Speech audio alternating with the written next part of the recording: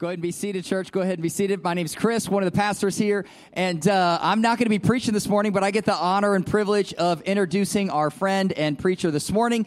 And before I do that, I just want to let you guys know a little of the backstory before we make this announcement. If you're on Facebook, you might have seen the leak that happened via Gavin's Facebook account and mine. If you don't have social media, I'm so sorry that you don't know this information, but you will in just a second. But one of the things that happened about 6 to 8 months ago, our church started praying about, God, what would be next for us? And we felt the Lord calling us to plant or start a new location or gathering place out in West Omaha. And so we bought this old abandoned Hy-Vee, and it's under construction. And you guys know we're going to start that in January or so. But one of the things that meant is we also had to wrestle with who's going to preach out there and what's that look like. And we just kind of landed on the fact that we're not going to pipe in the sermon and do the screen thing. We're going to have a real preacher in the room with a real Bible teaching the Word of God so they can pray with you and talk to you afterwards. We just felt like that's biblical, so we're going to do that.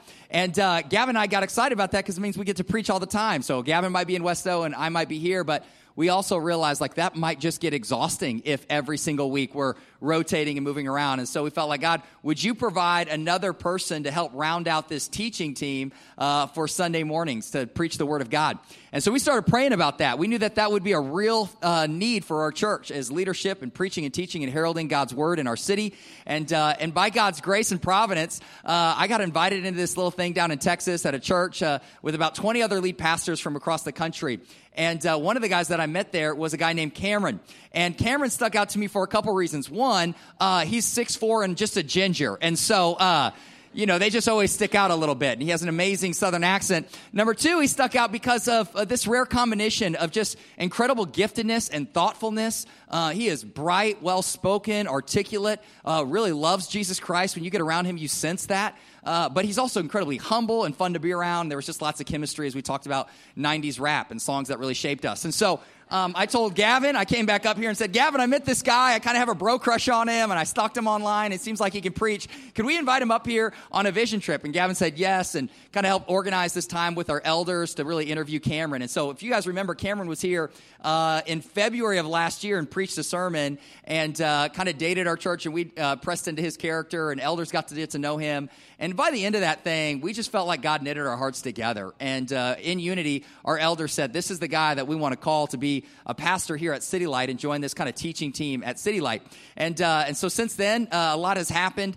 This is Cameron, by the way, up on stage. He's the guy with the man beard, the ginger that's really tall.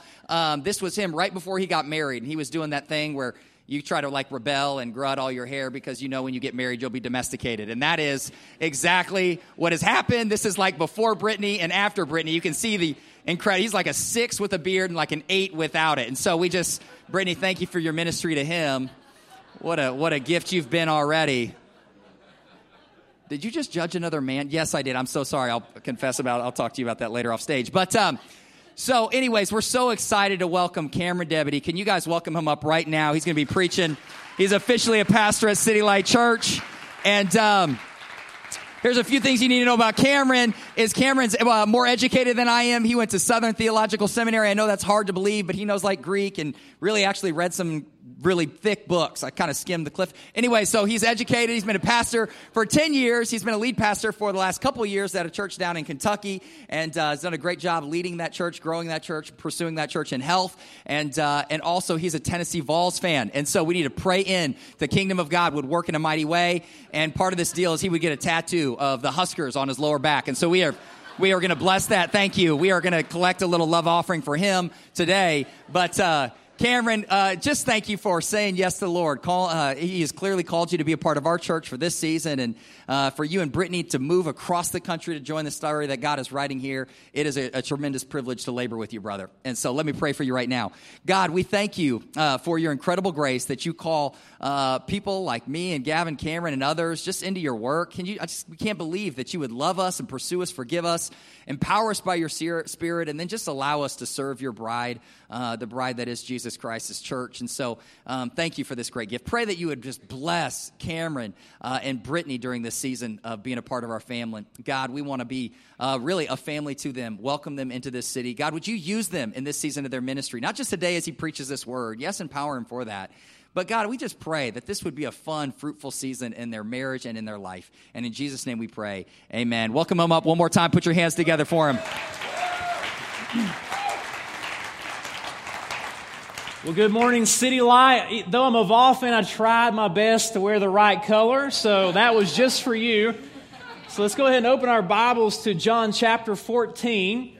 And as Willie said, we're back in the Gospel of John, and we'll be looking at the verses we just read, verses 1 through 14. And as you're turning there, let me just say that it thrills me to be able to finally say that I'm officially one of your pastors now. We feel so honored.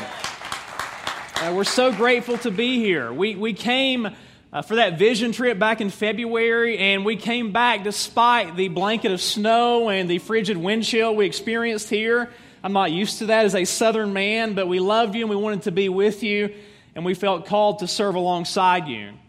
Now, as always, I want anytime I preach to be about Jesus, but since I am new, I do need to start with 3 fast facts about myself. So number 1, since the last time you saw me, I did marry this lovely woman here in front of me. My wife's name is Brittany. They're in the mint or seafoam or whatever you call that.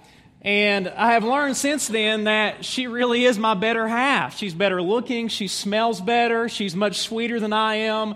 She's bright and bubbly. She loves kids and monogram clothing. I mean, she's the bomb, basically. I'm thankful that God sent her to me. And then number 2, you need to know that I am a bona fide Southern man. I cannot hide the red that is on my neck. I grew up in the mountains of East Tennessee and spent the last decade pastoring in Kentucky. And I'm the grandson of a logger. I'm a man who cut trees for a living. So the outdoors are in my blood.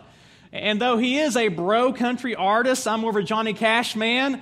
Luke Bryan aptly described my life when he sang, hunting and fishing and loving every day, because that's the prayer that this country boy prays. I got to be honest and upfront about that. And then number 3, I love Christ, His church, and His Word. I grew up in a loving single-parent home, and my mom and I went to church some, but the gospel didn't sink in for me until I was in college. And to that point, I was doing everything in my power to rise above poverty through academics and athletics. I wanted to do better than the home I grew up in. But then suddenly Jesus intervened, and He helped me to see that was all a dead-end street, because worth is found in no one else except for Him. And so He spoke to me through His Word, and He loved me through a church, through people like you, and He helped me to see that my worth is found in Christ alone. And then very surprisingly, after all of that, he revealed to me that I was to give my life to the proclamation of His Word. And that's why I'm standing in front of you this morning. So no, it's my joy today to open this Word and to show you the same Jesus that sought and saved me. So this morning I want to preach a message called, I'll Be Back. Now, when we hear that phrase, our minds probably go to another man, the Terminator. But my prayer is that our minds from this day forward will go back to our Savior when we hear that phrase. Now, to catch us up just a little bit, our passage today is part of a section of the Gospel of John known as the Farewell Discourse. And so after Christ makes His triumphal entry into Jerusalem, He gathers His disciples in an upper room, and He has an intimate conversation with them. He's preparing them for His departure. His time with them, sadly, is coming to a close, and the cross is fast approaching. So He reveals in that moment what's expected of them, and He tells them what's promised to Him. But the notion that Christ will soon be gone doesn't sit too well with the disciples. And before we come down too hard on them, remember that they're people just like us. They were still in process. And at this point, they're still trying to figure out exactly what Jesus meant when He says that He was the Messiah. At the end of chapter 13, when Jesus reveals that He will soon be leaving and they can't come with Him right away, old Peter has a minor freak-out moment. And he asks this angst-filled question in verse 36. He says, "Lord, where are you going?" And knowing old Peter, like we do, in his ignorance and in his passion, he vows to go with Him and to even lay his life down for Him. In church, I believe what Peter's expressing here is an emotion that we've probably all experienced at some point in our lives. Peter is struggling with the anxiety that accompanies abandonment. Just think about it. To this point, nobody had loved this ragtag band of men like Jesus had. They were the B team. They were the JV squad. They were overlooked by all of the famous rabbis. And yet Jesus, the very Son of God, He took a special interest in them. He loved them. He invested His life in them. He nourished them physically and spiritually. And He promised them a future in the kingdom. And with the triumphal entry, Peter thought that day was now. But now he's hearing from his Messiah that He's leaving. Understand that Peter's head is spinning in this moment. And church, I say to you that we too are left confused. We're filled with anxiety when the people that we love the most leave us. I'm thinking about coaches that move on to different teams, when best friends move away, when loved ones pass away. Maybe you lost somebody dear to you this year. When spouses break covenant promises and walk away, and when parents abandon their kids. It really hurts when people that we love leave us and they never come back. And it leaves us reeling, wondering how we're going to make it through the days ahead. But here's the glorious hope I can offer you from today's passage, as we all try to figure out how to deal with the fallout that comes when promises are made and broken. Here's the big idea if you're taking notes. Jesus always keeps His promises. If we trust in Him, He will come back for us. And He also pledges to care for us in the meantime. How many people here this morning know that Jesus is the great promise maker? He's also the promise keeper. Every single word that He speaks is true and trustworthy. Every promise He makes can be taken to the bank. And if you trust your life to Him, He'll come back for you, and He will continually care for you in the meantime. So if you're here today and you're brokenhearted, maybe you came into this place in need of a comforting word, well, my prayer is that the following three truths would comfort you indeed. So number one, Jesus is preparing a place for us, and He promises to come back for us. That's number one. Notice verses 1 through 4. Let not your hearts be troubled. Believe in God, believe also in me. In my Father's house are many rooms. If it were not so, would I have told you that I go to prepare a place for you? And if I go and prepare a place for you, I will come again and will take you to myself, that where I am, you may also be, and you know the way to where I am going. And so understanding that His disciples are distraught, Christ offers here some much-needed words of consolation. So in verse 1, He says, do not let your hearts be troubled. You know, when He uses this term, it's a picturesque word that carries this idea. Do not let your heart shudder. Church, don't let your heart shake. It's interesting, it's the same exact word used to describe the emotions of Jesus when Judas went astray. Christ's heart shook. And I wonder this morning, has your heart ever shuddered as you've had to deal with the adverse circumstances that life brings? But thankfully, Jesus offers us here the solution for a shaky heart. And the solution is simple. It's just to trust. Jesus literally says in verse 1, keep on believing in God. Keep on believing in me also. You know, the faith of the disciples, it was imperfect, but they had a real faith in their sovereign God, the God of Israel. And they were trusting in Jesus as well. Remember, they had left everything to follow Him. Family, vocation, security, comfort. And Jesus had not led them astray to this point. So here Jesus is linking Himself with the Heavenly Father as an appropriate and as a continued object of faith. And in essence, He says to them, don't quit on me now. Keep on trusting. Keep on believing just as you have done up to this point. And church, the reason that they should trust or keep trusting is He's going away for a reason. How many people here this morning can testify to the fact that every single decision Jesus makes is for the glory of the Heavenly Father, but it's also for the good of you, His children. So here Christ is not abandoning them. Instead, He's going away to prepare a place for them so that they can be with Him forever. I love verse 2. He says, "In my Father's house are many rooms." Now, some older Bible translations say what? "In my Father's house are many mansions." And God knows that Bill and Gloria Gaither have been singing about mansions and glory for a good 50 years now. But I don't know about you. When I get to heaven, I don't want to live in a separate house apart from God. I don't want to live down the way. I want to spend forever in as close proximity to Him as possible. And the good news from this text is we get to do just that. Verse 3 tells us that Jesus is preparing us a room, or literally a dwelling place, in the house of God. And even in this moment, as I'm preaching to you today, He is preparing that place for us, ensuring that it's perfectly suited to us. And then someday, when the preparations are finished, Jesus says, "I will come again and take you into myself, that where I am, you may be also." You've probably heard that Pastor Chris is building a new house. And I heard it. And the great thing about building a new house is you get to build it to your exact specifications. And so Chris told me this morning that he's going to install a recording studio so he can cover 90s rap songs in his spare time. I am kidding about that.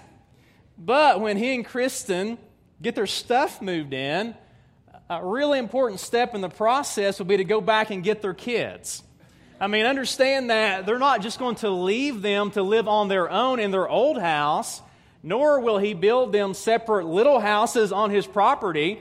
I mean, baby Jude's not going to have some little baby house down the way and only come over for milk on Fridays. It's not going to work that way. No, the kids, they'll be welcomed into the Father's house in rooms perfectly suited for them. And knowing Pax the way I do, he would probably have a lot of Huskers paraphernalia on his walls. And knowing Lucy the way I do, she'll likely have a potato chip bar installed in her room.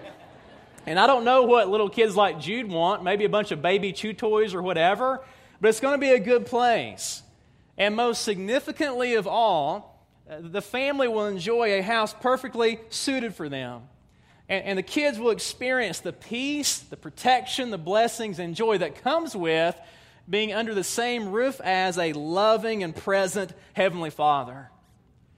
And church, can I just say to you today that Jesus, in a much greater way, is preparing a place for us, perfectly suited for us in the Father's house. And He promises to come back for His kids. And if you trust in Him, someday you'll be ushered into His very presence. And forevermore, you'll know His perfect peace, love, and protection. Now, as I look around here this morning, I know a lot of us here are relatively young, and we don't have maybe that many aches and pains, and maybe we don't long for heaven like the older generation does.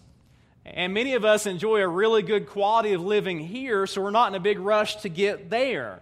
But I promise you, and some of you could testify to this, there's a day coming when strength will fade, and heartache and pain will multiply. I mean, life is good in this world. We get a measure of the abundant life in the here and now, but this life takes its toll.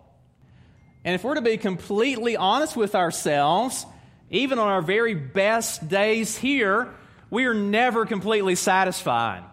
I mean, as much as I love being a newlywed, Brittany and I love marriage, we've discovered already that we get on each other's nerves on occasion.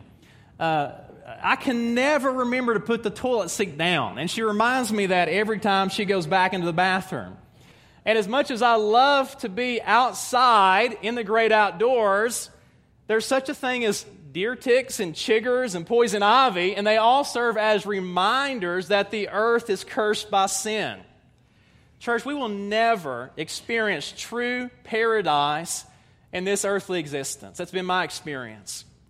And in Mere Christianity, C.S. Lewis, one of my favorite authors, he writes the following: "If I find in myself desires which nothing in this world can satisfy, the only logical explanation is I was made for another world." And the glorious news is, if you trust in Christ, and someday He'll come back for us, and He will usher us into that glorious perfect other world. And so, City Light, are you here this morning? And are you longing for a home that's free from conflict and drama? Are you hungry for uninterrupted intimacy with God? Do you want to live in a beautiful and breathtaking world, but yet a world that's free from the defects of sin? Well, if this describes you, the good news from this text is at this very moment, Jesus is preparing that exact kind of place for you. So now, here's the second encouraging truth for troubled hearts. If you're taking notes, number 2, Jesus keeps the promises that He makes. Jesus keeps every promise that He makes, and this comes from verses 5 through 11. And understand, this is really good news because we live in a really flaky world. It's hard to know whom to trust. People continually disappoint us. And if we're honest, some of us, like Thomas, are simply skeptical by nature. And I love the way that D.A. Carson describes Thomas. He says, Thomas appears in the 4th gospel as a loyal, even a courageous disciple, but one who is liberally endowed with misapprehensions and doubts. Does that describe you? If I were to be honest, it describes me sometimes. A man trying to be faithful to God, but if I'm honest, lots of doubts swirl in my heart on occasion. And so Jesus assures the disciples that they know the way to where He's going. But notice Thomas interjects in verse 5, and he says, well, Lord, we do not know where you're going. How can we know the way? And then Jesus demonstrates to Thomas and to us that He is completely trustworthy. And I love verse 6. Jesus says to him, I am the way and the truth and the life. No one comes to the Father except through me. If you had known me, you would have known my Father also. From now on, you do know Him, and you have seen Him. Understand that what Christ is doing here is He is boldly affirming that He fulfills all 3 offices that God provides for His covenant people. And what I mean by that is that Jesus is boldly proclaiming that He is the prophet, He is the priest, and He is the king. And so as prophet, Jesus is the truth of the Father. He is the very Word of God made flesh. As priest, Jesus is the way to the Father. He is both the sacrifice for our sins, and He continues to serve as the mediator of the new covenant. And as king, Jesus gives us spiritual life. He's the sovereign giver of life. Again, He gives us abundant life now, but He also gives us eternal life. So Jesus fulfills all 3 offices, and then it amps up another notch in verse 7. And in verse 7 we learn that He is also co-equal with God. So what John's trying to communicate here to us today is Jesus is supremely trustworthy. You can take Him at His word. And then based on this understanding, it becomes clear that Jesus alone is uniquely qualified to serve as the Savior of humanity.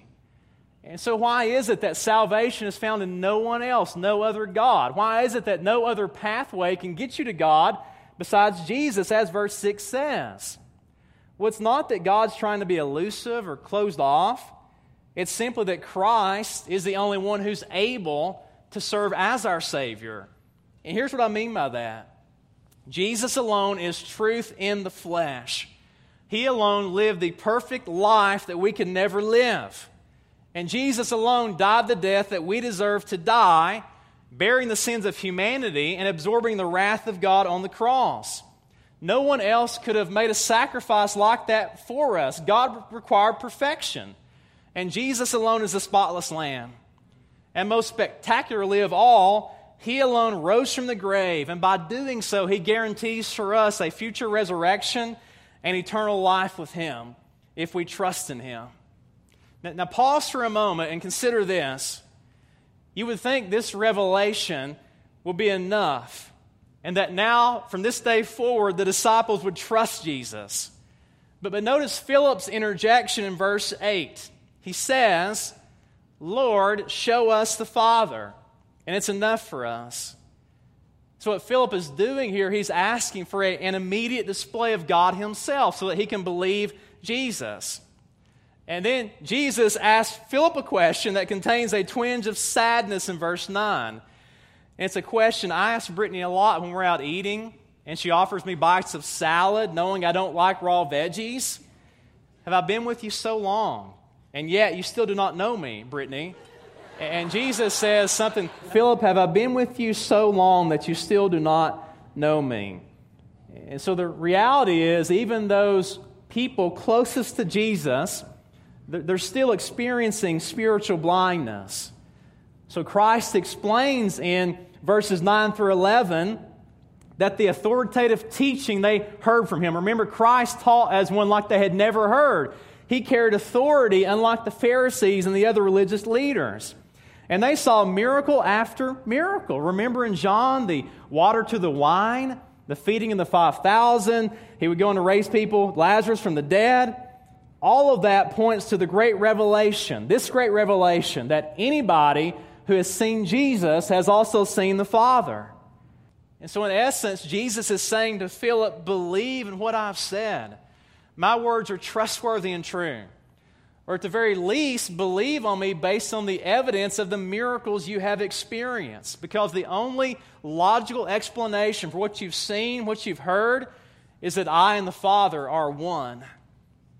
You know, back in Tennessee, when you're a young man and you're being taught to deer hunt, you progress through what I call several levels of redneck mentoring. And so when my uncle first took me hunting, the process was he stayed right by my side in the woods, weapon in my hand, making sure that I didn't shoot a small child or a cow or anything like that. And then a year or two later in the process, he put me in my own stand, but he only went about 100 yards away to still make sure he could see me, to make sure I didn't do anything foolish. But there eventually came a day when he dropped me off at a tree to hunt by myself. And he went away for the entire day to hunt himself.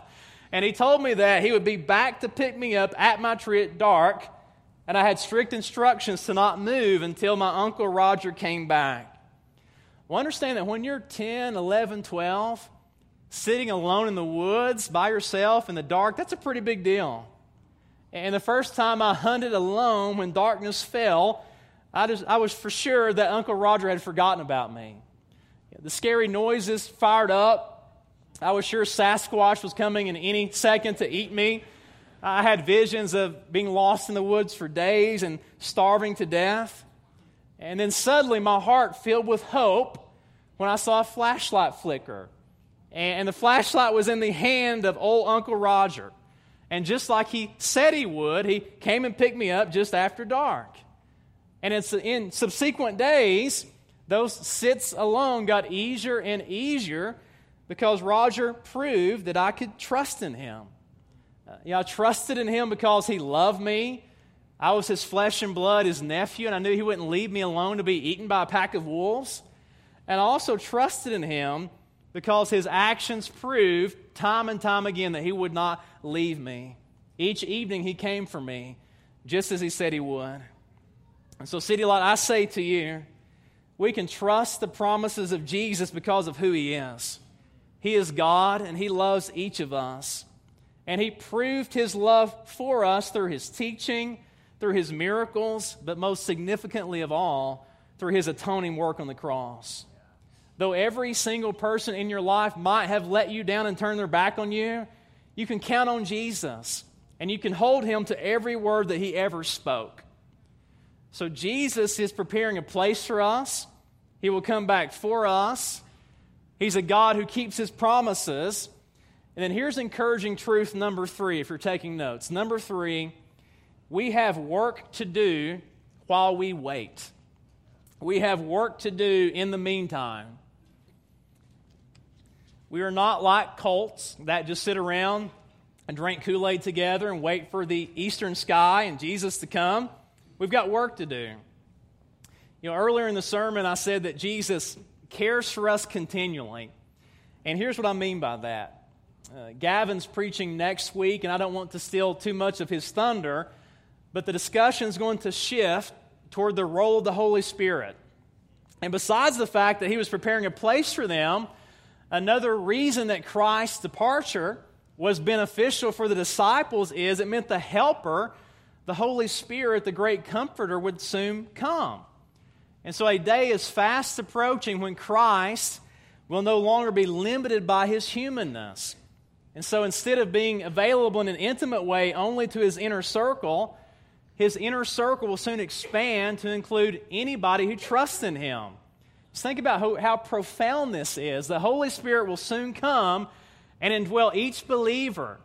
The glorious reality is when we trust in Christ, he himself comes to us through the Spirit, and he takes residence up in our hearts. And we know this to be the case through life experience. With his residency comes comfort, the peace that surpasses all understanding. But the Holy Spirit also equips us for the great mission that God has called us to, namely, to take the gospel to the ends of the earth. So another really important way that God cares for his children is this. He allows us the opportunity to leverage our short lives in significant ways for the kingdom of God before he returns. What I'm saying is Jesus gives us purpose. He gives us reason to get out of bed every day. In verse 12, Jesus says, "Whoever believes in me will also do the works that I do, and greater works than these will he do, because I am going to the Father." Now, the works are greater, not in the sense that they will be more amazing, maybe so, but it's hard to top walking on water, feeding thousands of people with meager means, though I do believe miracles still happen. Rather, what I believe John's getting at here, what Christ is getting at here is the works will be greater in their worldwide scope. Just think about it. The works of the disciples would go on to mean that they would literally turn the world upside down for Jesus. And since that day, the works of his disciples have resulted in millions upon millions of lives transformed, people crossing over from death to life. Literally, entire cultures and cities and societies have been changed by the gospel of Jesus. And so in addition to being witnesses for him, another key work that God calls us into is the work of prayer. And we see this in verses 13 and 14. Jesus says, "Whatever you ask in my name, this I will do, that the Father may be glorified in the Son. If you ask me anything in my name, I will do it." Now, we have to understand this does not mean that God is a cosmic genie, and anything we ask him for, as long as we tack on the name of Jesus, that he'll give us that. Understand, City Light is not a church that propagates the prosperity gospel. We don't have preachers with curly mullets and veneers. We try to bring you the real deal when we preach on Sundays. But praying in his name does mean that we pray in a way that is consistent with his character and will. It means that we offer prayers in accordance with what the name of Christ stands for. It means that we don't prioritize selfish longings, but we ask God for things that will result in increased glory for Jesus. So if you spend your time praying for the Lexus or the Labradoodle, I don't know, maybe God will give you that, maybe not. My wife is praying hard for that second thing that I just mentioned there. On the other hand, will God be faithful to answer the prayers of this church for more laborers to be raised up? And will God be faithful to answer the prayers of this church for a multiplication, a continued multiplication of disciples and churches in this city and beyond? And the answer is a resounding yes, because those kind of prayers are prayed in perfect accord with God's revealed will in Scripture. And understand, the more churches planted, the more disciples multiplied, that means the more glory that King Jesus receives. Church, it's a really humbling reality. It's real mysterious, but God works through the humble prayers of his people to further his will in this world. You know, just as Jesus had to have hard conversations with his disciples and friends before his departure, Brittany and I have had to have dozens of similar conversations with our disciples and friends. as we let our church know back in Kentucky that we were leaving them to come here to serve you. And make no mistake, we're really excited about being here. We're thrilled and humbled that you would call me as one of your pastors. But it has been gut-wrenching to have some of those other conversations. And maybe the conversation I dreaded the most was informing my South Asian pastor and his family about our decision to leave. So the church back in Louisville, they're in the midst of a beautifully diverse community. There are literally thousands of Indians and residents around the church, and we have a pastor specially pointed to reaching that people group. And so we had a really emotional dinner with them, and we said our goodbyes. And then the next day, Prasad sent Brittany and I this text. He said, "Pastor Cameron and Brittany, as a family, we are still trying to recover after your announcement shook our entire existence. Since we came to America almost 10 years ago, nobody has loved on us and welcomed us and cared for us like you did and are still doing. You have taken care of us personally, like a father or a brother does. You have always been so fiercely protective of us, fighting for us, and we can never repay what you have done for us." Now, of course, Prasad has blessed us and released us, but in this moment, he expressed that the emotion that he is feeling is that he feels like a spiritual orphan. And so here's the sad reality. Though I will always love them and pray for them and serve them the best I can, after September 22nd, I won't be back in a really significant way. I'll be here with you. And the reality is, whether it be for righteous reasons or sinful reasons, there will be people in your life that you desperately love, that you want to keep around forever, that will go on to leave you. It's going to hurt really bad, and you're going to feel abandoned. But here's the hope I can leave with you this morning. There is one and only one person who promises to never, ever leave you nor forsake you. And his name is Jesus. And he even empathizes with you in your weakness because he too knows what it's like to be forsaken. For his heavenly Father forsook him on the cross so that we could be forgiven. As Jesus bore the sins of humanity and absorbed the wrath of God on our behalf, he experienced what's known as cosmic abandonment. But church, he experienced that abandonment for you so that you could be welcomed in forever. And all you have to do to be brought in is to turn and trust. Turn from your sins and in your heart throw yourself at the mercy of your Savior. And I promise you, he'll receive that prayer. He'll receive that heart cry, and he will save you. And he's got a secure and an eternal dwelling place prepared for you. Let me pray for us. Father, we love you. And in a church this size, it's inevitable that we have all felt the sting of goodbye. Many of us have known well what it means to be abandoned. But Father, I'm just so grateful that you're the one constant in an ever-changing existence. And this morning, God, would you encourage us through your Spirit?